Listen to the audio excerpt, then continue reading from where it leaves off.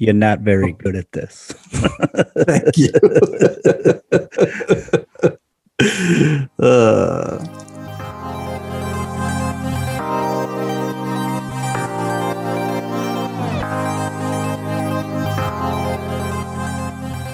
Welcome back to Royals Weekly. I'm your host, Marcus Mead, and with me, as always, is a man who has more than one cardboard sword he uses to live-action role play in the park. My brother, Mike. Hey, LARP it up, people. LARP is for the people. It is. You know what I've always said? You know those guys wearing like shoulder pads with spikes on them at Raiders games and stuff like that? Basically, there is no difference thing between them and the people playing Lord of the Rings in the park. It's all just fantasy, people. Dive in. Soak it all in. So if you want more than one cardboard sword that you've named like Mike has, then you go ahead and make yourself one. Before we get into the baseball this week, we wanted to thank some of you who have subscribed, rated, and reviewed the show so far. If you haven't, just do it right now. Just right now. Go do it. Pause the episode, go into the podcast app you use, click the subscribe button, give us a 5-star rating and review. Why do we deserve 5 stars? Because there's no way to give us 6. I've looked into it. So do that right now and then come back and listen to the rest of this, because what we got moving forward is pretty brilliant, if I do say so myself. And so you're going to want to hear the rest of it. But there are 2 new wonderful people who've already done this, who've subscribed, rated, and reviewed, and we want to give them a shout out as we do every week. There are 2 new wonderful people who have already subscribed, rated, and reviewed, who gave us 5-star ratings. Mike, I think I've been thinking about this. I think we need to come up with a name for our listener bases. You know, like, you know how some celebrities have fan bases with listeners, like with names. Yeah. You got any clever ideas for names for this? I don't have a specific one, but so like, you know how Long Beach has like their players, they call themselves the Dirtbags.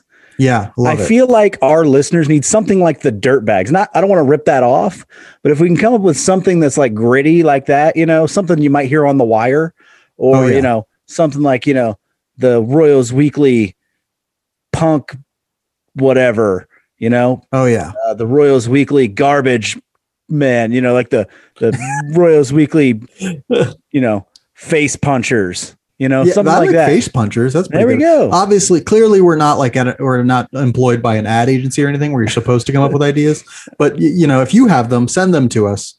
Because I was thinking Royleys, but that just seems that's terrible, ridiculous. I don't know. Nobody pays me for these things. So I like when you can run the word right into another word.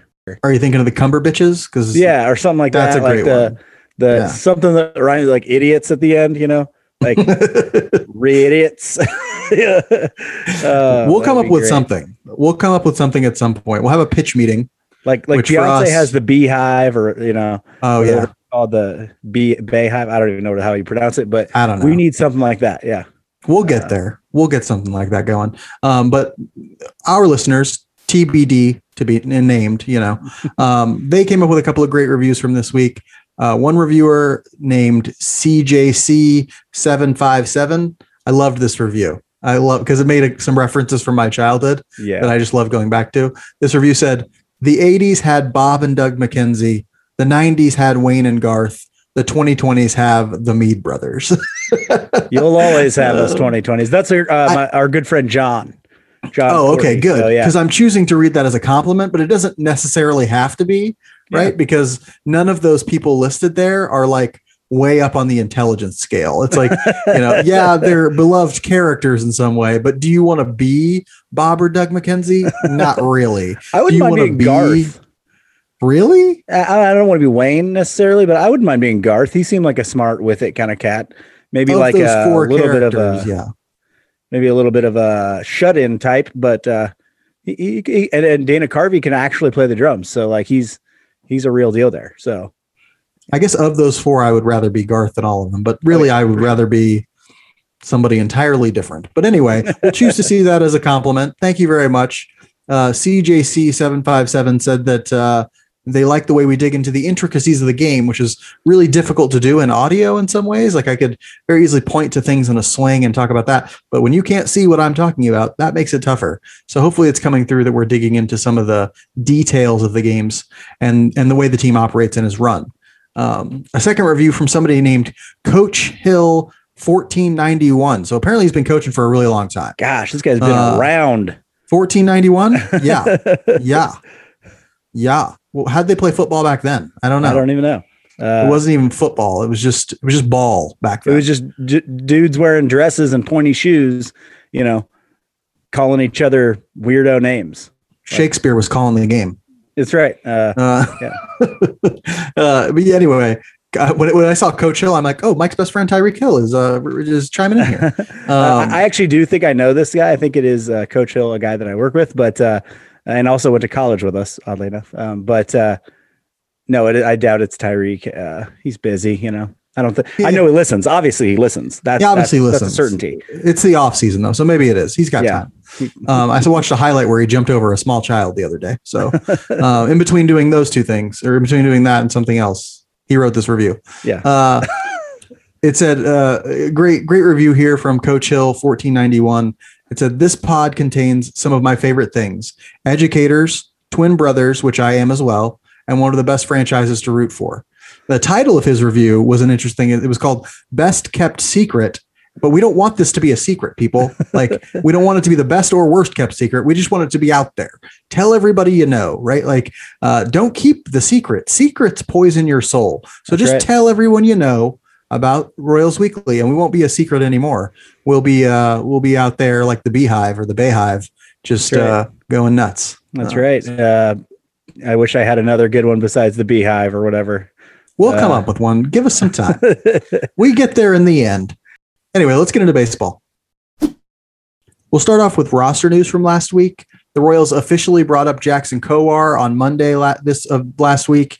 They DFA'd, that's designated for assignment, Jake Newberry to make room for Jackson Kowar on the 40-man roster. If you don't know how this works, think of Major League Baseball teams as having two rosters. One is the 40-man roster, and one is now the 26-man roster. The 40-man roster is like all players who are eligible to be brought up to the 26-man roster. And the 26-man roster are the guys who sit in the dugout and play in the game. But in order to get on the 26-man roster, you have to be on the 40-man roster.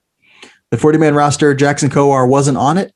He needed to be put on it before he could come up to the 26-man roster and play in a game and pitch. They decided to make Jake Newberry the casualty, the guy who would be cut from the 40-man roster, designated for assignment. And when you're designated for assignment, you're made available to all other teams. They can claim you on waivers. Nobody claimed Jake Newberry, and so he went back to AAA, to Omaha. And so that's where he has been for the last few days. But Kowar, he made his debut, struggled in it, pitched again yesterday, struggled again. So this week he totaled 2 starts, only 2 innings in those 2 starts, 8 hits, 8 earned runs, 5 walks, and only 1 strikeout. I see a lot of people panicking online. I see a lot of people freaking out on Twitter, like, oh my God, he's not going to be anything. He's a bum. Send him back. This is so angry. I'm so angry. Blah, blah, blah, blah. Calm down, people. Calm down. This is 2 starts in a man's career who's going to make hundreds of starts. So just relax and let me reassure you. This is not the Jackson Kowar that we saw at AAA. And that should actually be an encouraging sign. That should be a good sign. If Jackson Kowar had come out in his first 2 starts and pitched the same way that he did in AAA, where he was commanding the ball, where his stuff was working, where he was commanding all 3 pitches, having a good pitch mix, all these sorts of things, if he was doing that and getting hit and giving up runs, then you should panic. You should panic when he doesn't have his A, or when he has his A game and he's getting rocked. That's when you should really be worried. You should actually be encouraged by the fact that these first 2 starts were not him. If he had looked this bad at AAA, he would have gotten hit there too, and he wouldn't be here right now. But what it is the guy's still nervous. So you go out for your first start. Just imagine you go out for your first start. It goes about as bad as a first start can, and you are devastated. Now you go out for your second start. What's the only thing you're thinking about? I hope this isn't as bad as my first one. Don't let that happen again. Yeah. Of course it is, right? Like, these are human beings we're talking about here. And if you ever listen to an interview with Jackson Kowar, he's not like your hyper confident, uber, charismatic. I mean, he's articulate, but he's not like that guy who you're like, oh man, that dude could run for president. Like, he is so confident. No, he's more cerebral, introspective, the type of guy who might actually get really nervy a few times, who might overthink himself, all that sort of stuff. He's very much like that. And so it doesn't surprise me that he struggled out of the gate. Honestly, he struggled out of the gate at every stop he's made a little bit, but that is in some ways an encouraging sign, because the fact that you're not seeing command from him tells you that if he gets that, you'll see the real Kowar, and we'll get a chance to see what he might actually be at the major league level. Yeah. And the encouraging thing here is if he does look extremely nervous in these starts, most of the time in guys' careers, they get over that. Once the major leagues becomes normal to you and you've become comfortable there, those things sort of go away. Now, that's not everybody. There have been times when guys just literally cannot get over that, Rick Ankiel, but that's the rarity. That's really the exception. Usually guys settle down at some point. His stuff is good enough. And what's the alternative? You send him back down to a place that he's getting no value. I mean, he's not getting anything from being in AAA anymore right now. It's just not the case. He has to be up here learning at the major league level, because he got everything he could out of Omaha. There wasn't going to be more there. Yeah, I think that's an excellent point, because I hear people like, send him back down. Guys, this is why the Royals have this season. This season is not made to compete. This season is made to get guys like Jackson Kowar and Daniel Lynch and Brady Singer and Chris Bubich and Edward Olivares and a few others ready to start competing next year, right? So they need the time to work things out.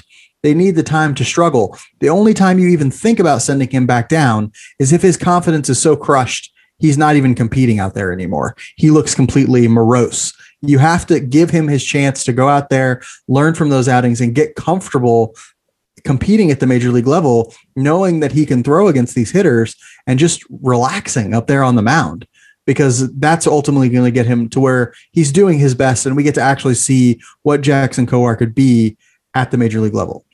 The Royals also optioned Edward Olivares again this week, so he's kind of been up and down and up, and he's like a yo-yo at this point for the team, up and down to AAA all the time.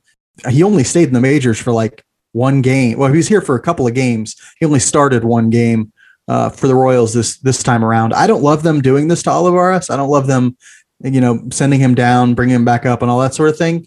To me, you give a guy regular at bats. You treat him like especially a guy like Olivares who crushed at AAA, treat him like he's a prospect. Give him the time if he deserves it, or leave him in AAA if he doesn't.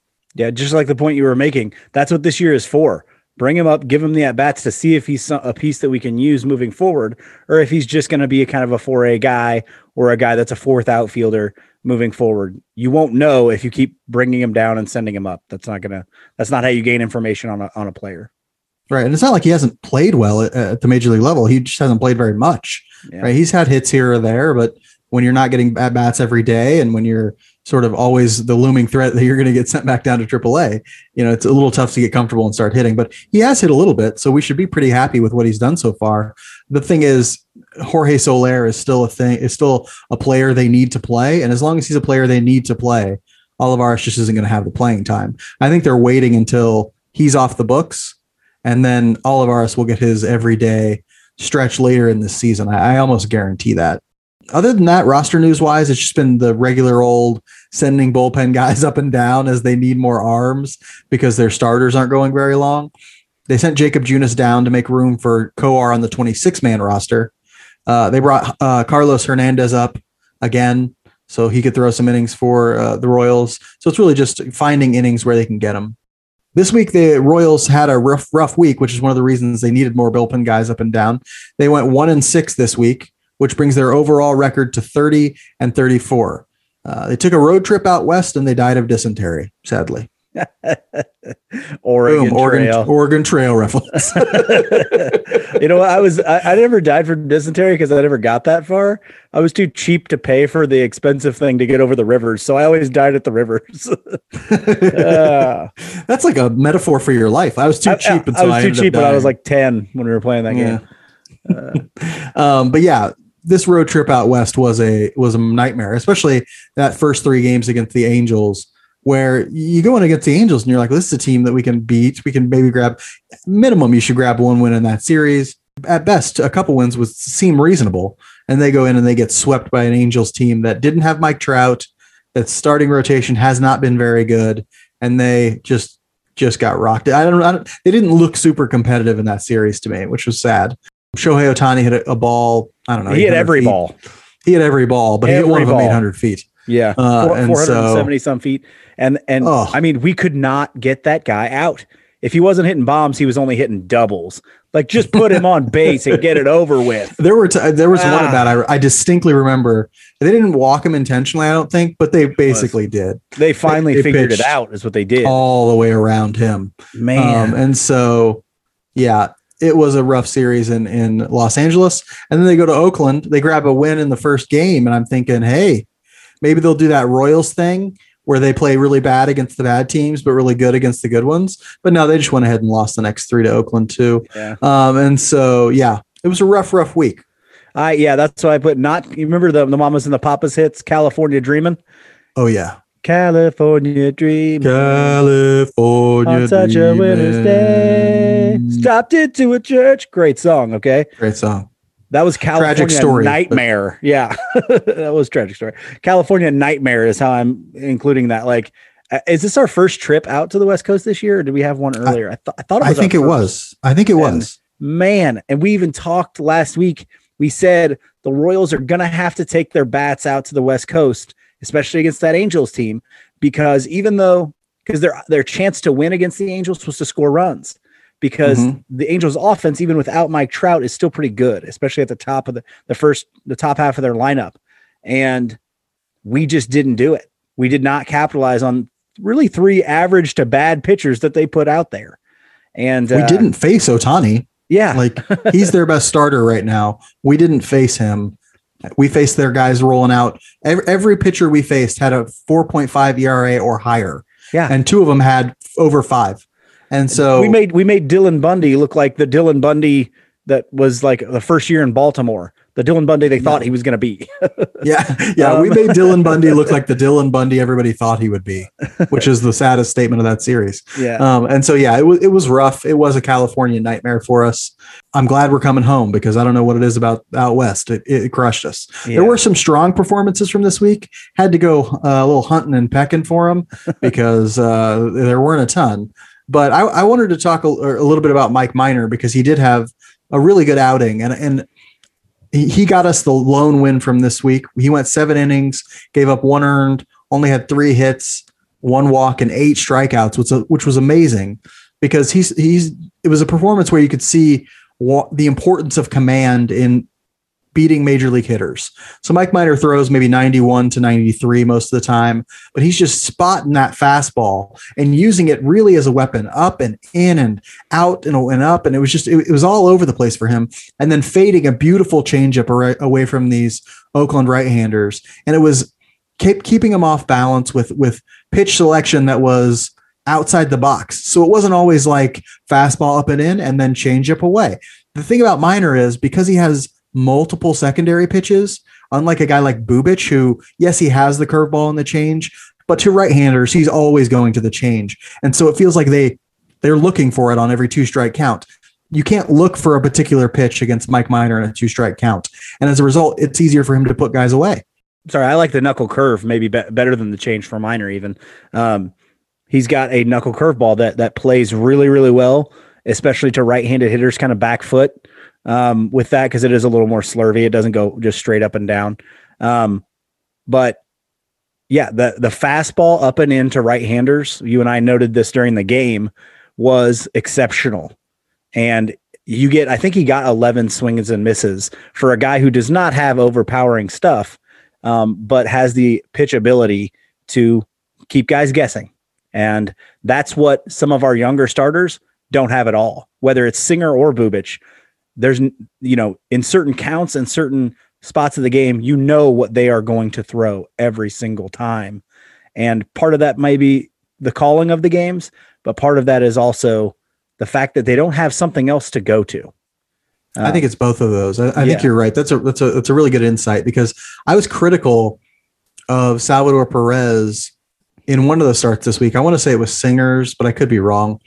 I was critical of him because of the game that was being called. It was Bubic's first start this week. Mm-hmm. Every 2-strike count, it was very clear that hitters were prepared to just fight off changeups from him.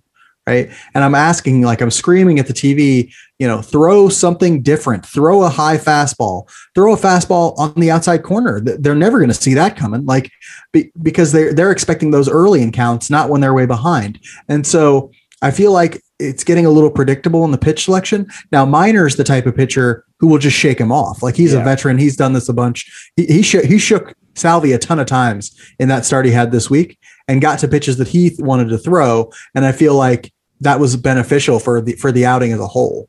Yeah, they even made a comment on the broadcast about that because there was a point when he's going through signs, Minor's shaking him off multiple times.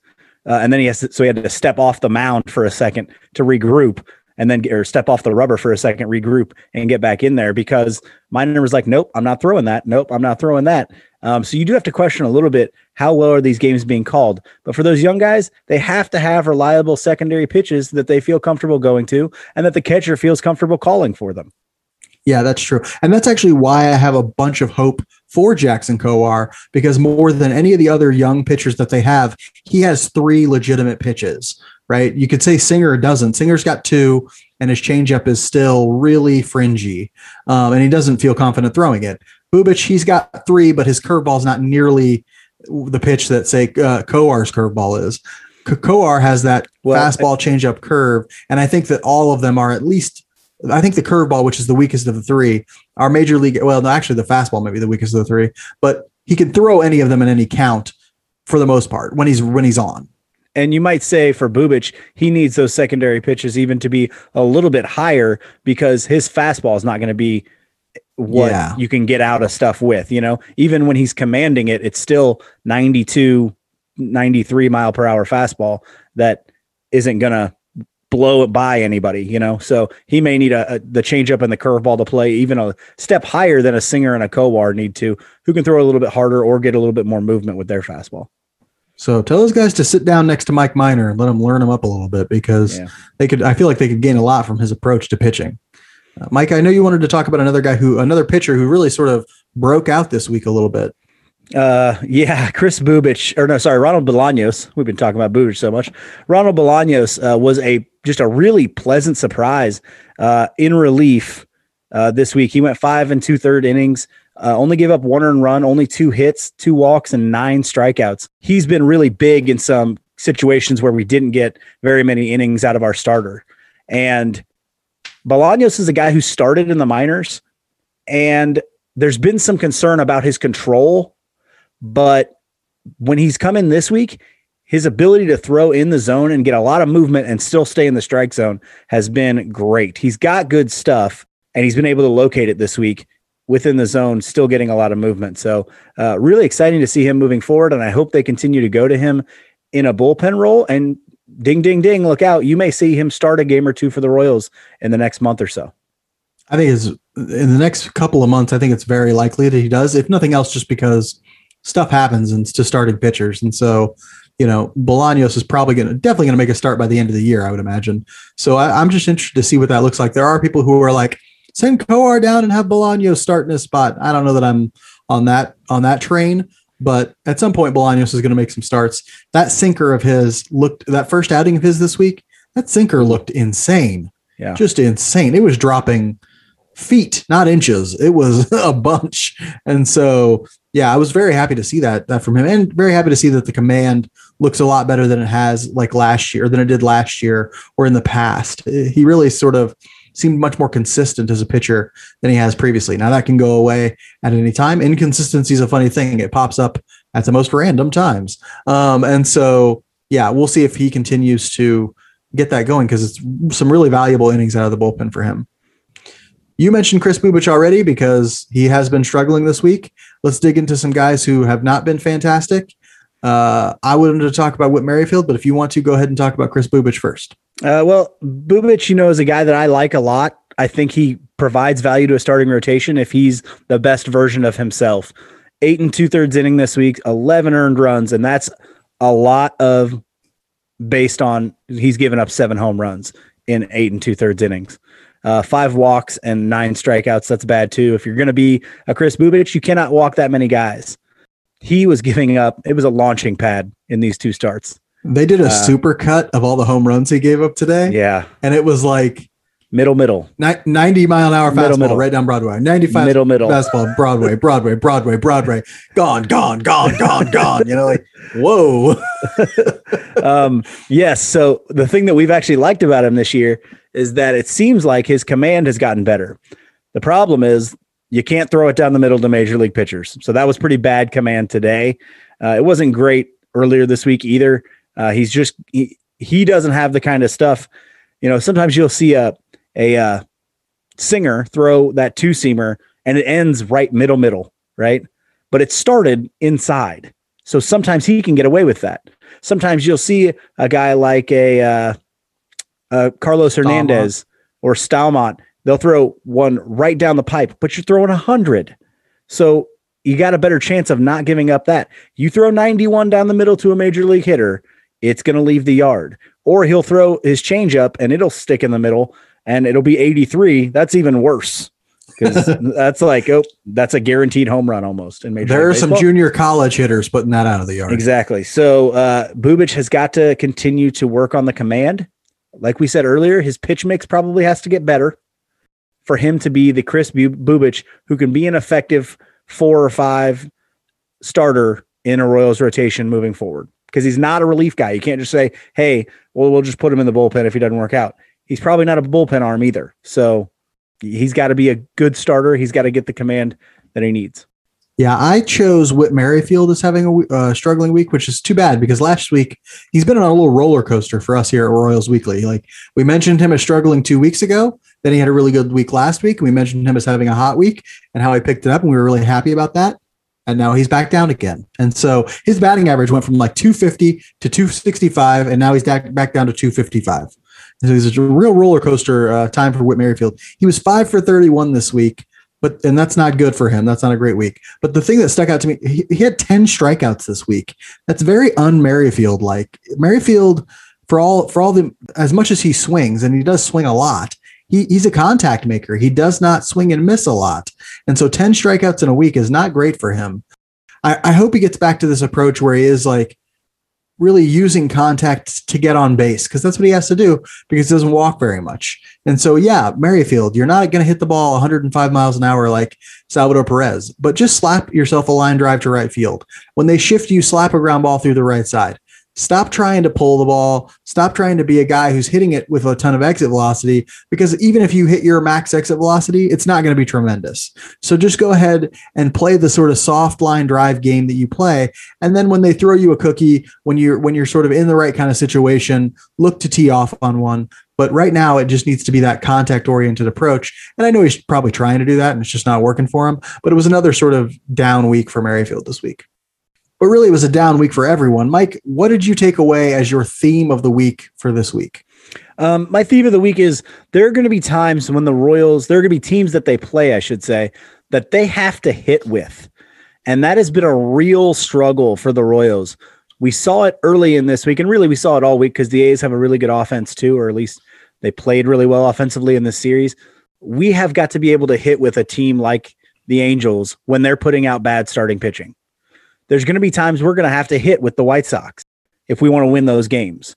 There's going to be times you have to hit with teams. And right now, if we don't get excellent starting pitching, a lot of times, and really excellent pitching overall, a lot of times we don't even have a chance to participate in that game. We are out of it immediately because we're not going to score 6 or 8 runs probably. And so we really have to be able at times to say, hey, we're going to win a game 7-6. We're going to win it against a team that can really hit because they're rolling out bad pitchers and we're not hitting them. You have to hit the bad pitchers. We're not doing it.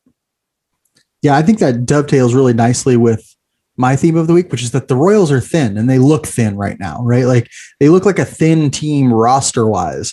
So Adalberto Mondesi's out and has been out for a week or two, and losing him has shown our offense to be lacking in talent, right? And then you sort of you see these huge slumps, prolonged slump from Soler and Dozier, and we have no one really to put in their place and say, okay, this guy's going to give you good at bats and fill in. So they're just thin roster wise. Sorry, what you end up with then is 3 guys trying to carry your offense: Santana, Benintendi, and Sal. 3 guys aren't going to carry an offense every night. It can't not all the time. When they're all on, the Royals can score 8 or 9 runs. When none of them are on, the Royals can't score any. I mean, if you think about like what does 5 through 9 look for them? It's Soler, Dozier, Michael A. Taylor, Nicky Lopez, and Kelvin Gutierrez most nights, right? And so that's not what you want the bottom half of your lineup to look like, and they're just showing that this team is actually really thin. And early on in the year, when certain guys were hot and certain things were going their way, it kind of covered up some of that thinness, but the thinness is showing right now. I mean, the thinness is very obvious when, they can't get runners across, when, they're not taking advantage of opportunities and things like that. The Royals just look pretty thin. If you like what you're hearing, please make sure to subscribe, rate, and review us on whatever platform you use. Subscribing, rating, and reviewing helps people find the show and helps us build a larger community. If you leave us a 5-star rating and good review, we'll make sure to give you a shout out and read a snippet of your review on the next show. Also, follow us on Twitter and Facebook at Royals Weekly. We tweet during most games, so you can get all this fresh insight for free by simply following us. When times are tough for the Major League team, I often find solace by looking to the future, a time that represents more hope and less soul-crushing darkness. With that in mind, we're going to look toward a more hopeful future by focusing this week's Spotlight segment on the upcoming MLB Draft. Other outlets are also focusing on the draft, including our friends at Royals Farm Report. So go ahead and give your eyes and ears to them as well. If you'd like to learn more about the different players available and what you think the Royals should do or what they think the Royals should do this year in the draft. A lot of great insight coming over the next month from various outlets. The Royals will pick 7th and 43rd overall for their first 2 picks in this draft. And Mike, I wanted to start this conversation with a broad question to you. And that is, what do you think the Royals should be focused on heading into this draft? Where do you think their mind should be? Well, when you look at a Major League Baseball draft, they're very different than an NFL draft because these guys aren't going to come in and play right away. There are many, many rounds, and a lot of it is the key components of it really depend on your system's developmental ability at that point and what kind of players you like to draft. Now, there's a huge debate, and you're going to get maybe a little bit more into this on, do you take the best player available or do you take something else, maybe something of need? And I know you're going to talk about that, but I want to focus kind of on best player available. An organization has to ask themselves, do they want the best player available or do they want their best prospect available?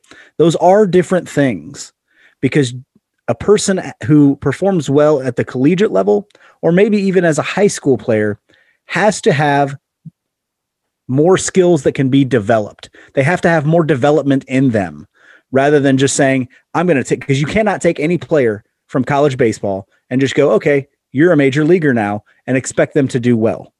They're very, very, I think, what was his name? Bob Feller, I think, came up directly from high school as a 19-year-old and was great. He's the exception to that rule. That's it. Of course, that was back before television was invented. Before World War II, because then he went and fought in World War II. So what I'm kind of saying here is, when the Royals' philosophy here should be, what guys can we look at? What is the best prospect available? Can they come into our system and we can develop them? And I wanted to give you some examples here. Gosh, I should have looked it up, but years ago in the mid 2000s, I believe, late the 2000 teens, the Royals take Christian Colon, number 4 overall. Okay. Christian Colon was like a Golden Spikes candidate. He was a great player, collegiate player out of Cal State Fullerton, I believe. And they take him. He has no development left in him. He is the best player he was ever going to be at Cal State Fullerton. He comes in and he really is only, I mean, he scored a couple big runs in Royals history, but he's really only a utility player ever. And you took him 4 overall. Let's juxtapose that with a guy named Lorenzo Cain. Now, the Royals did not draft Lorenzo Cain. The Brewers did, but they got him in the 17th round. He played at Tallahassee Community College. He hadn't played baseball until he was a sophomore in high school. He had a ton of development left in him. So when the Brewers got him, they brought him into his system. He went through every single level of the minors, including rookie ball, and then got to the majors probably a little later than most people do. But then when he did, he had developed tremendously as a player. So I say, as they're going into this draft, you need to be looking at what guys still have a lot of development left to do, even if there's somebody, and that can be somebody who has been a good college player. But you need to be able to see that they still have development left in them. Yeah. And that's sort of a personal philosophy thing, depending on what clubs really are interested in. It's almost in some ways, the difference between what they call a high floor guy and a high ceiling guy. There are some organizations, and I think the Royals have sometimes been knocked for this, who are interested in taking high floor guys, meaning this prospect may not have as much potential as some others, but he's going to be probably going to be at least capable of getting to the major league level at some point. Who would you say that is in Royals history? Give an example. Well, an example would like Alex be Gordon. No, he had a lot of people saw him as high ceiling when he came out. They took a guy recently named Nick Lofton, who is probably this guy, a guy who a lot of tools or broad tools, but not like any one which scouts call carrying tool, right? And no one tool that's like, wow, that's a 60 grade major league tool, or multiple 60 grade major league tools. So this guy's going to have a chance to really develop. More like, okay, we think in a couple of years, at the very least, he could be a utility infielder. Like a Whit Merrifield, maybe? Would he be a guy who's a high floor guy? He would probably have been drafted as a high floor guy, yes. Though he actually ended up developing such a good hit tool that he ended up making it as an everyday major league player and being a very successful one. But a lot of times those types of guys get taken a little bit later by some teams. The Royals have been criticized for drafting those guys too high, for putting too much stock into a guy who is perceived as having more certainty in terms of their ability to reach the major leagues, but may not be able to become a 4, 5, 6 wins above replacement player at the major league level. Other teams are more into drafting high ceiling guys. They want guys who have the potential to become very good major league players, and then they trust their development system to turn them into those major league players. I think part of the reason the Royals, I think they trust every team to trust their own development system, but maybe some teams shouldn't. But I think that they, for some reason, tend to value those high floor guys more than some teams do. It is what it is on that front. So for an example of a high ceiling guy, you might think of a Bubba Starling in that case, right? Yeah, Bubba Starling. He was a high ceiling guy, but maybe a really low floor guy. You just didn't know what you were going to get there. Exactly. Now, when he was drafted, some people tried to turn it and sort of say like, well, at worst, he could be a fourth outfielder. And that's true. But actually, he wouldn't even be a great fourth outfielder at this point. And so like, there's always sort of spin and things like that after the draft actually happens. But he was definitely seen as a high ceiling guy going into it because he had all these tools across the board, because he could run, because he had power. People thought the hit tool would develop, all that sort of thing.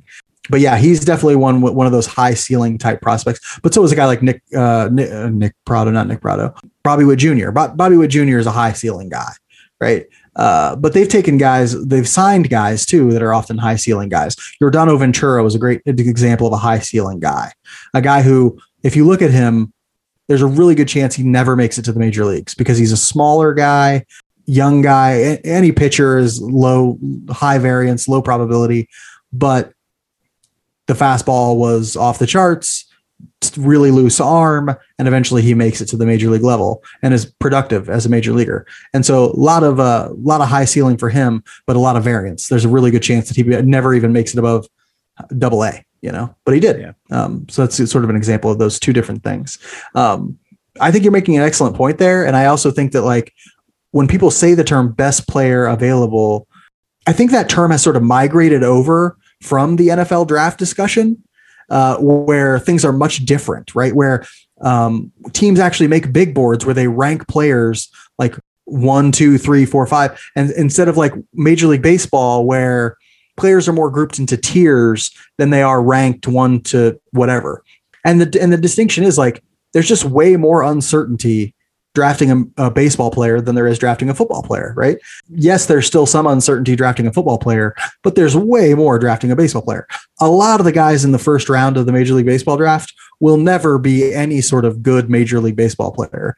Most of the guys drafted in the first round of the NFL draft will contribute to an NFL team in some way. Immediately, right away. Yeah. And so there's a huge difference there. I think the thing a team needs to be thinking about, and I hope the Royals are thinking about going into this draft, are 3 sort of things. And these are all different factors that complicate this notion of just take the best player available. I'm tired of hearing that slogan. It's a fun slogan, but please stop saying it to me. The one thing they need to think of is quality of player, but they do need to think about it not in terms of best player. They need to think about it in terms of tiers of players. Like, what do you think is the difference between this group of guys and this group of guys? Between the Kumar Rocker group, for example, and the Sal Frelick group, right? What is the difference there? Is it a tangible difference? Is it a difference that's only slight or is only nominal, right? If these are all questions they need to ask in terms of what tier will we put different players in. Another thing all teams think about is what a thing called signability. Will they be able to sign that player, and how much money will they have to give him in order to get him on the team? Teams like the Royals definitely have to think about it, but all teams do, because all teams are only given a certain amount of money to use in the draft. So you're given an amount of money based on where you pick in the draft. So if the Royals pick 7th, they're given the 7th most money in the first round and the 7th most money in the second round, and so on and so forth, for a total pool of money for the first 10 rounds. Okay. And then they can use that money however they want. So they don't have to give the most to the first round guy or more to the first round guy than they're given to the second round guy. In theory, they could give more to the second round guy that they drafted than the first round guy. Right. And so teams try and sort of play games with this money in order to maybe get better players sometimes. So signability is an issue. And high school guys, they all have a number that they're willing to sign for. And if somebody doesn't offer them that number, they just go to college. And so there's all sort of games around signability that get played. And the third thing teams need to think about when they're drafting players, and I hope the Royals are thinking about it, and that's organizational strengths and weaknesses. You have a farm system with a whole bunch of guys in it. Where are you strong in that farm system, and where are you weak? You need to supplement your weaknesses, because you need to be able to field an entire team full of prospects, or you need to at least have the potential to develop prospects all across the diamond. And right now, the thing that concerns me most about the Royals is that they have a ton of prospects at certain positions: pitcher, starting pitching, shortstop, and catcher, and very few at other positions like the outfield. The outfield is very shallow in terms of their organizational strengths. So if I were them, I'd be thinking about that. It'd be in the back of my mind as I was making these decisions. So I'd have them considering questions like, what do we still need to be successful in our next window? And can we get it in this draft? If you can't, you might have to do things like draft a position you're already strong in and try and trade. But if you can find, say, an outfielder, a quality outfielder in this draft, you have to lend weight to the fact that he plays the outfield and you are weak at outfield.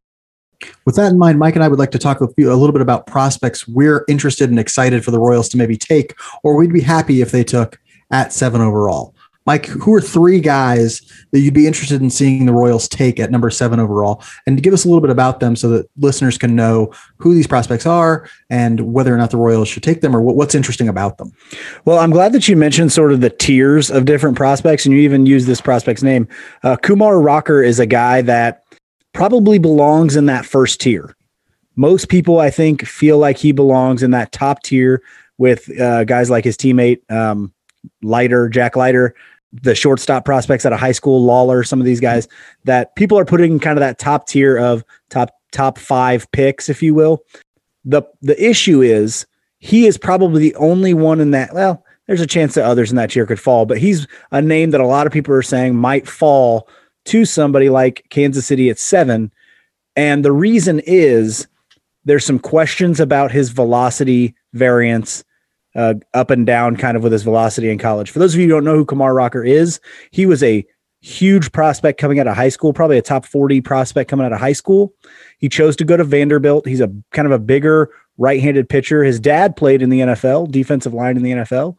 He is a power pitcher. He probably has 3+ pitches already, but there's some command questions. And now with the kind of roller coaster ride of his velocity, if you're going to say there's been one prospect in this draft who's been looked at, he's probably the guy who's been focused on most since he got to Vanderbilt. And so he's under the microscope.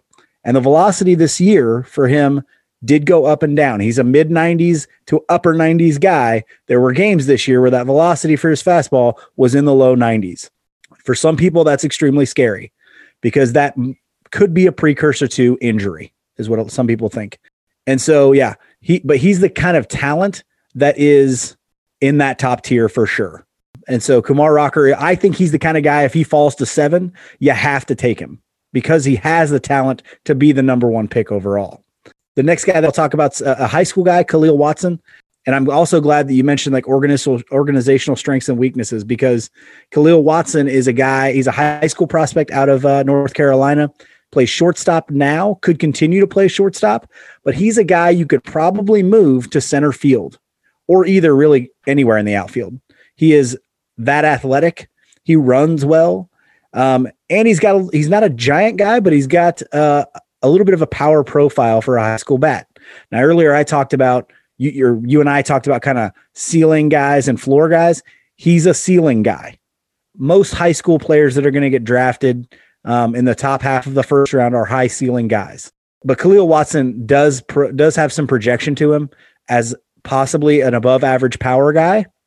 The one area that is like, I don't know about him is he's got some swing and miss in his game right now.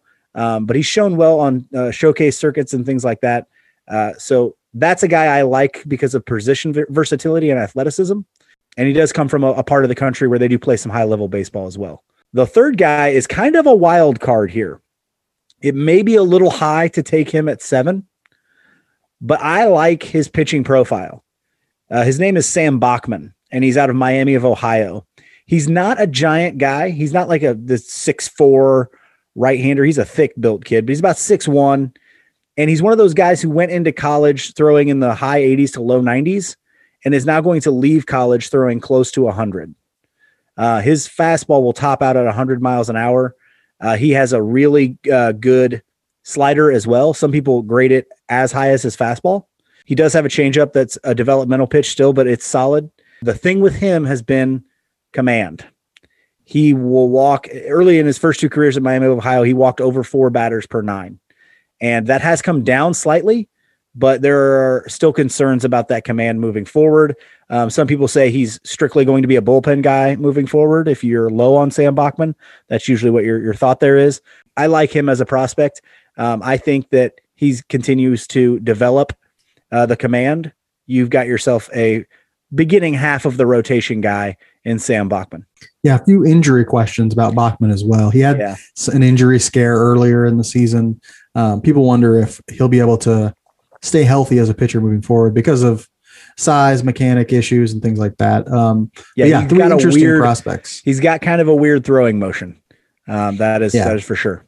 Guys who are as tall as him and throw really hard typically have weird throwing motions, or use a ton of effort to get there. But he's a guy that a lot of people are going to be really curious about and watching in round 1, because chance he gets taken really high. If somebody loves him and thinks that he's going to be able to stay healthy, chance he drops really, really far. And so we'll see on that one. I'm interested in a few different prospects. And as I mentioned earlier, and I've mentioned previously on the podcast, I really want the Royals to infuse their team with some outfield talent in this draft. And that's what I thought with the first prospect. I'd be very happy with Khalil Watson as well, but I didn't want to talk about him because Mike's talking about him. So he's probably my number 1 choice. If somebody says to me, all the players are available, who do you want the Royals to take? Except for the ones who are definitely going to go at the top, like that catcher from Louisville, Henry, whatever his last name is. I can't think of his last name right now. Davis, maybe the catcher from Louisville. I would take him too, because he's had such a phenomenal season that I would want him. But Watson is probably my number 1. Besides him, some people love maybe Jack Leiter too, just because he's in a different tier than a lot of guys. But the guys I want to talk about who I think will be available at 7 and who haven't been talked about already. One is a guy that Mike doesn't like so much. His name is Sal Frelick. And Mike probably doesn't like him because Mike probably perceives him as a lower ceiling guy, as a guy who isn't all tooled up, isn't like, going to run the bases like 70 grade speed or, 70 grade power or anything like that. He's not this huge toolsy guy. He just does a lot of different things well instead of a couple of things really, really well. And so he's an outfielder from Boston College, left-handed hitter. He's playing center field this year and has done really well. And I think teams are convinced he can stick in center field, and so am I. And so I'm interested in seeing him play center field a lot in the minors, get really comfortable with it. I think he can be a 60 grade fielder out there. I think he can be a really above average center fielder for the Royals. And then he's got a high baseball IQ. gets on base a lot, good short contact oriented swing, but there is pop in it. He does have some home run ability and can really put a charge into baseballs. But what I look at him as, I say, this guy can be a leadoff hitter in the major leagues, get on base a bunch, make things happen on the base paths, even though he doesn't have elite speed, and just do a lot of really good things. I mean, think about Andrew Benintendi. He's like Andrew Benintendi, but a better fielder and probably faster too. And so think about like a more athletic version of Benintendi. You'd take that, wouldn't you? I mean, at 7 overall, that'd be great. You'd love that. And so I think that's what I'm seeing out of Sal Frelick. That's what I think he could be. And I'd love to see that taken for the Royals and get some more outfield talent into this organization.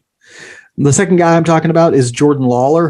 Lawler's a really toolsy, athletic. People are comparing him a lot to Bobby Witt Jr. Shortstop, high school kid, has done all the showcases, has been on the circuit, all that sort of stuff, and done nothing but impressed. And so pop in his bat, can stick at shortstop, a really good shortstop, athletic, can move around. And he's a guy, even though I think you could move him to the outfield, I don't know that I would, because he is so good at shortstop. And so keep him at shortstop. Maybe Bobby Witt Jr. plays third, or maybe switch him around or put them somewhere on the infield. And he could be a really, really good bat if they develop him. You want to make sure with a high school bat that, you go slow with his development, and he will move slowly through the tiers probably, unless he pulls a Bobby Witt Jr. and just busts out and has an incredibly fast learning curve. But I think in terms of potential, you mentioned earlier, like prospect, this guy is ceilings. I mean, the ceiling on him is way, way high. The third guy I have on my list is Brady House. Brady House is another interesting guy. I know I wanted outfield talent, but there's just not a ton of it in this draft at the top anyway. And Brady House is another guy who probably could never move to the outfield. Actually, I changed that. He could move to the outfield. He couldn't move to center field. Right. And so if I were them, I would consider moving him to left or right field, because I think he has the athleticism to do that. But he's a high school shortstop right now, bigger kid. He is not going to stay at shortstop. I don't think anybody thinks he's going to. A lot of people think he'll move to third base. He's got a big arm. He can throw it from third base. Power profile on him. MLB Pipeline gives him 60 grade pop power. The question is he going to make enough contact to get to that power? But he's got a nice swing. I've seen it. I've watched video on that swing. I like it a lot. Obviously, as a high school kid, he's going to have to work on making sure he stays simple with that swing. His approach will probably need work as he moves forward and sees much, much better pitching at the major league or at the professional ranks. But a guy with a ton of potential to hit for a lot of power, be a middle of the lineup guy, and maybe play you a good defensive, or an average, at least maybe above average left field or right field in the future, if you want to make that move, or play him at third base, where you could play an average to above average third base as well. And let's be honest here, with the exception of Bobby Witt Jr., the Royals have been a little skittish on drafting high school players in the recent past. And I think it's because they realize it's not easy to develop these guys. Yes. It's very difficult. You have next to no information on high school players. They can go on the showcase circuit and they can do all that, but your information level is so low that you're going to get something day one and go, man, this is not the player we thought we drafted. Look at all the work that we have to do. And not only that, the mental slot, like you have to not only be talking about physical tools, you have to also be talking about, is this player mentally ready at 18 years old to leave their home, be on their own, develop somewhat on their own during a season anyway, and be able to stick with it when things aren't going well. That's so tough. I think that for prospects, especially high school guys, it's facing failure at a sport that you have never failed at before in your life, and doing it away from the people you love and in this weird context, and with all these grown ass men who are professionals and have families, some of them, and things like that. And you're being asked to like overcome these obstacles that you've never faced before. And some of them just aren't familiar with how to, there are people who know how to learn. Right. And knowing how to learn as a baseball player is a huge attribute to actually reaching your potential. And when you're 18, 19, 20 years old, man, you're just still really young and still developing. Your whole psychology and everything about you is still developing. And so it's really tough to then take this failure you're experiencing, contextualize it, grow from it, and really reach that potential. That is so, so hard. I mean, think back to when you were 18. Were you doing anything to like grow as a person? No, you weren't doing, no. You were drinking wine coolers and talking to some lady. Yeah. And so like, that's not what it's really, really tough to do. And that's why some teams stay away from high school picks a lot. Like the Royals, for the most part, shy away, I think, from high school players because there's just too much uncertainty in their makeup and things like that. And so, but I want to move on a little bit. We're running long. I hate it when we run long, because the Royals will have a second round pick, and it's important for teams like them to really find a lot of value in those rounds, in the later rounds. And the second round has been sort of a valuable place for them, I think, in the past.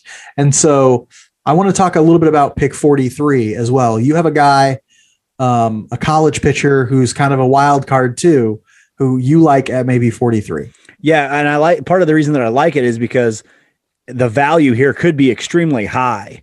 With Jaden Hill is the guy we're talking about from LSU. Jaden Hill is a top 10 talent. And there were some people who felt like he might go in the top 5 as a right-handed pitcher out of LSU.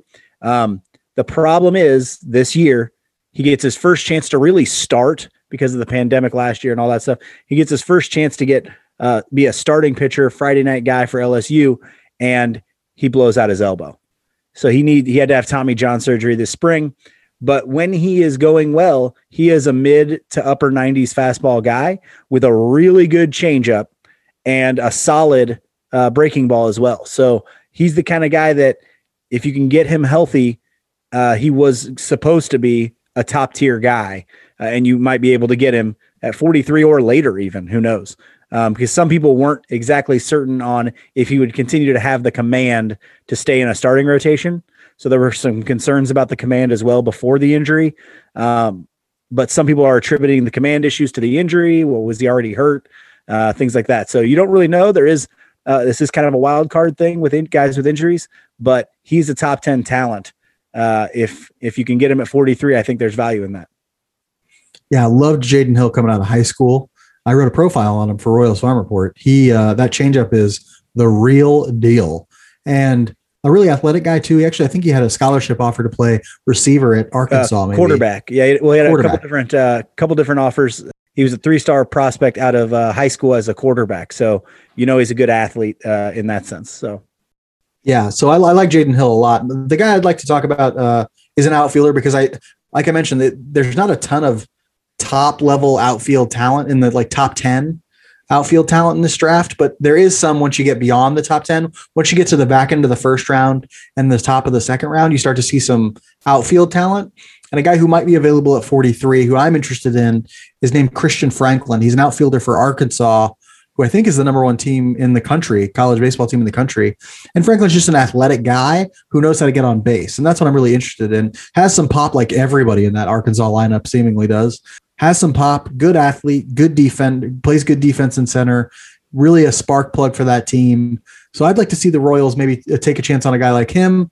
I mean, you're kind of getting a similar profile to Sal Frelick, though Franklin has more problems with swing and miss, less consistent as a hitter, less contact ability than, say, a Sal Frelick does. But Franklin might play a better center field than Frelick. And so, it's one of those things where, I think he provides a lot of value at 43. The Royals are back home for 6 games this week against the Tigers and Red Sox. Mike, tell us a little bit about a team we've seen 100 million times, the Detroit Tigers. Well, they're starting to play a little bit better because their pitching staff is looking a little bit better. They've got some young guys in Mize and Skubal who have started to pick it up a little bit. We're going to start probably with Keller versus Matthew Boyd. Matthew Boyd's probably the best pitcher on their staff, and we've seen him a couple times already this year. He's a 30-year-old left-handed pitcher out of Oregon State. He started 12 games, 3.56 ERA, so he's doing pretty well. He's one of those soft-tossing lefties that the Royals can struggle with at times, but I think we did touch him up earlier this year for 5 earned runs the last time that we saw him. After that, it looks like it's going to be Mike Minor versus Casey Mize, who was the number 1 pick a few years ago for the Tigers out of Auburn.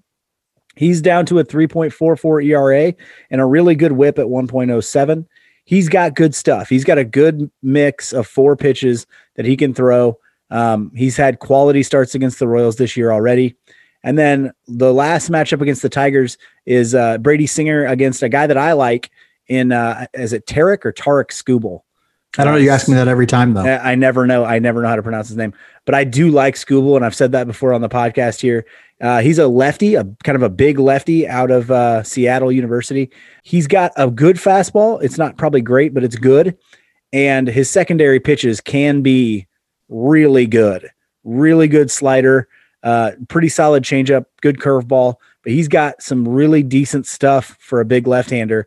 The issue he's had in his career so far, and he started last year as well, is command of the baseball. Sometimes, guys, he can give up too many walks. And so that's going to be a tough pitching matchup for the Royals this week against the Tigers. But they're still the Tigers. You got to win 2 out of 3 against that team still, even if they are rolling out 3 of their better guys right now. Yeah, and that's a series that's going to be important because after that comes the Red Sox, and they're a good team. So they're 39-27 so far. They're second in the AL East right now, 3 back of the Rays. The weird thing is people didn't really have high expectations for the Red Sox. I saw I listened to a national podcast once before the season. Somebody picked the Red Sox to finish 4th in the AL East. That person's probably feeling real stupid right now. Yeah, well, it's a good division. It is a good division, and people thought like, oh, their starting pitching is not good, and and they're not going to be able to, keep it. They're going to win some 9-8 games, but they're going to lose a lot of 8-5 games, and so people were worried about that. But their offense has destroyed baseballs like people sort of expected. They've scored the 4th most runs in the league with 323. They have the 3rd highest slugging percentage at 4.33. But the thing that's really sort of gotten them their wins is that their starting staff has been a lot more effective than people thought it would be. Nathan Eovaldi, Garrett Richards, and Nick Pivetta have been roughly major league average for them. And when you're going to hit the ball like the Red Sox are going to hit the ball, if you're major league average as a starter, you're keeping your team in a game, and they're going to win a lot of those games. So yeah, they're probably winning a lot of 6-4, 5-4 games off the back of solid enough starting pitching. And then they got a guy in Martin Perez who's actually been really good. I think he's got a 3.88 ERA, which is good for the American League East, where you're going to face a lot of really good offenses. But yeah, it's really that pitching staff that's keeping the Red Sox in a lot of games. The Royals this is going to be a tough series for them because offensively, the Red Sox can really crush it. And if, Eovaldi and Richards and Pivetta and Perez come out and keep throwing those sort of high quality games. I watched a Red Sox game against the Mets earlier. I think it was Eovaldi versus, or maybe it was Pivetta. I think it was Pivetta it was one of those two against Jacob deGrom for the Mets. And what ended up happening is it was a semi pitchers duel. deGrom gives up like 1 or 2 runs, and, the Red Sox hold the Mets, who don't have a great offense, to just a few runs, and they end up grabbing a win. And it's like, this is what the Red Sox are doing right now. Their pitchers are doing well enough to keep them in games, and their offense is just crushing a lot or getting to a pitcher who's really good, like deGrom. Yeah. 2 runs against him is like 10 against somebody else. I know. That's what I was thinking. Like if we put it into the deGrom calculator, 2 runs against him is 10 against everybody else. And so that team just really knows how to hit, and it's helping them that their pitching staff is just being good enough. We'll end this week's episode the same way we end every week's episode, with our Just a Bit Outside segment, where we talk about something that we find interesting outside the world of baseball this week. Mike, what do you find interesting outside the world of baseball? Well, I want to let everybody know that, like, you and I are fans of golf. We play a lot of golf, I guess, relative to probably average people. We worked at a golf course, a great one called Mazingo Lake Golf Course up in Maryville, Missouri. I love that. If you've never place. been, it is pristine. It's one of the best you'll ever find for the price. Even if you're going up there just to do the RV park or the cabins at the lake there, Mazingo Lake itself, recreation park, I think they call it now, is phenomenal. So go up there. It's worth the 2-hour trip. But one thing I don't think that people around here know enough of, Kansas City is an exceptional place to play golf. Yes. I think you know this coming from Virginia. We have a lot of great public golf courses here in the greater Kansas City area. Yesterday, you and I got a chance to play Sykes Lady over there in Overland Park. I have one next to my house in Harrisonville called Hoots Hollow. Great place to play. I've been to Royal Meadows there in Raytown, Kansas City border there is great. Hodge Park up in Liberty is great. Adams Point out in Blue Springs is phenomenal. All of these places, too, are reasonably priced. And they're not country clubs. You don't have to be a member to get on these places. Okay. Not that those country club places aren't great or whatever. But man, you can wear a t-shirt to most of these places. That's right. We just are extremely spoiled here in the greater Kansas City area that we have many wonderful places to play for not very much money. And yeah, that is not something they have everywhere. Because when you were out in Virginia, we had to drive an hour and a half to play at a place that was only somewhat reasonably priced. Yeah. It's just not something you find everywhere. So be grateful, get out and enjoy the wonderful public golf courses that we have in the greater Kansas City area. Yeah. In the greater Charlottesville area, very few public courses, and the ones that are public, if they're affordable, they are not well taken care of. And if they're well taken care of, they are not affordable. And so it is nice to be back here where, you can get on a golf course for relatively, and if you can play 9 holes with a cart for $18 to $20, and it's just a great thing, like that round is going to cost you way more back where I previously was. So take advantage of it, Kansas City. A lot of great golf courses around here. I want to talk a little bit about other sports related things that are happening this week. And that is, I'm focused a little bit. I've had a couple conversations that have intrigued me about the media attention that women's sports receives in the United States. So 2 things happened this week that really kind of pissed me off. And the first one, actually, I don't know in what order they happened, but I'm going to talk about Simone Biles. So Simone Biles there's an argument to be made she's the greatest athlete of all time. I think there's an easy argument to be made that she's the greatest living athlete. And she won the American gymnastics, the national gymnastics competition recently. I want to say within the last 5 or 6 days. And there was this meme going around Twitter that was mentioned the number of times ESPN's Instagram account posted about the Logan Paul boxing match, the Logan Paul Floyd Mayweather boxing match. They posted 17 times about that boxing match and 0 times about Simone Biles' win. And I was like, what the hell are you doing, ESPN? You're playing into this celebrity garbage. And while the greatest athlete maybe of all time is doing amazing things, and it drives me nuts, right? And why? Because she's a woman, right? And here's the thing. It's not because of the popularity of the sport of boxing. I can tell you that. No. It's because I'm a boxing fan. I've been a boxing fan since, my early teenage years. And that sport is crumbling. I mean, it's dying. And, but people are all, hey, it's a celebrity fighting a retired champion or being held up by a retired champion for 8 rounds. Yeah, it's criminal. Yeah, that's another conversation about the stupidity of our celebrity culture and its ways it's manipulating sports right now. I don't like it, but I'm talking about why is this amazing woman athlete not being publicized, not being her, why are her performances not on television so people can watch it? And this goes into the Women's College World Series for softball. And Mike and I watched the Women's College World Series in tandem with Royals games. So what we would do is we would watch the Royals game at night and watch a replay of the Women's College World Series on another TV along with it. We really enjoyed the Women's College World Series because the game is fast paced, because it's a shorter game. It's quick. It's just a ton of excitement in women's softball. And yet for some reason, the final game of their 3-game World Series was broadcast midday. And it's why? Why is this not in prime time? This is an excellent game. People love it. It got 1.3 million watchers in the middle of the day. Imagine how many it would have gotten at 6, 7 p.m. Right? It drives me nuts. And people make this argument that's male athletes get paid more because they bring in more revenue. That is the dumbest shit I've ever heard. Male athletes bring in more revenue because they get put on television. Right? So give the women athletes a chance. People love watching these sports. We know this from when the Olympics come around this summer. People are going to be tuned into Simone Biles because that will be put in prime time. When the women's soccer plays the Women's World Cup, they get huge ratings because that's put in prime time. Put them in prime time and their ratings will go up and they will earn more revenue. It's a pretty simple formula. And all you have to do is, if you watch not even the Women's College World Series, not even just that final series, if you watched the whole lead up to it, those games were phenomenal, people. They were excellent. It's a level of excitement that really you don't get watching Major League Baseball, and you don't get watching college male boys baseball. You just don't get it. And this is a person who loves baseball. it was a great show to watch the Women's College World Series, and I'll watch it again next year.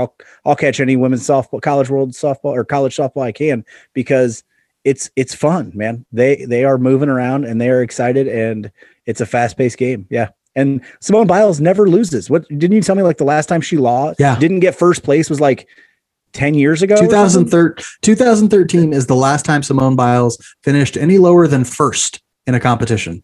She is almost going undefeated for a decade. Imagine if Tiger Woods won every single tournament for a decade. That's all we would be talking about. And so this is something that I wish got more attention. You know, I know that some people are like, oh, I'm not into gymnastics. That's fine if you're not into gymnastics, but we should be seeing these sort of history defining moments from great female athletes when they're happening. And I want those moments put in prime time. Get with it, ESPN. Get with it, Fox Sports. Yeah. Get with it, ABC and NBC and other places. CBS. Yeah. Get with it, those places. And even women's golf is another one. Women's golf is just as fun to watch as men's golf if you've ever watched it. So I know some people don't like to watch golf. I'm a nerd. I kind of like to watch golf. Women's US Open was on not this weekend, but last weekend, I believe. And of course, it's getting preempted by whatever garbage tournament, some throwaway tournament from like the men's champions thing. So, yeah. You all are with it. You don't got to get with it because you're listening to Royals Weekly. So you know what's up. Royals Weekly Rowdies. Royals Weekly. Oh, that's a good one. Only took us to the end of the episode. Royals Weekly Dirtbags. Keep tuning in despite the fact that my brother's calling you all dirtbags. Subscribe, rate, review, tell everyone you know. This isn't a secret anymore. Royals Weekly is where it's at. Have a great week. We'll see you next week. Go Royals.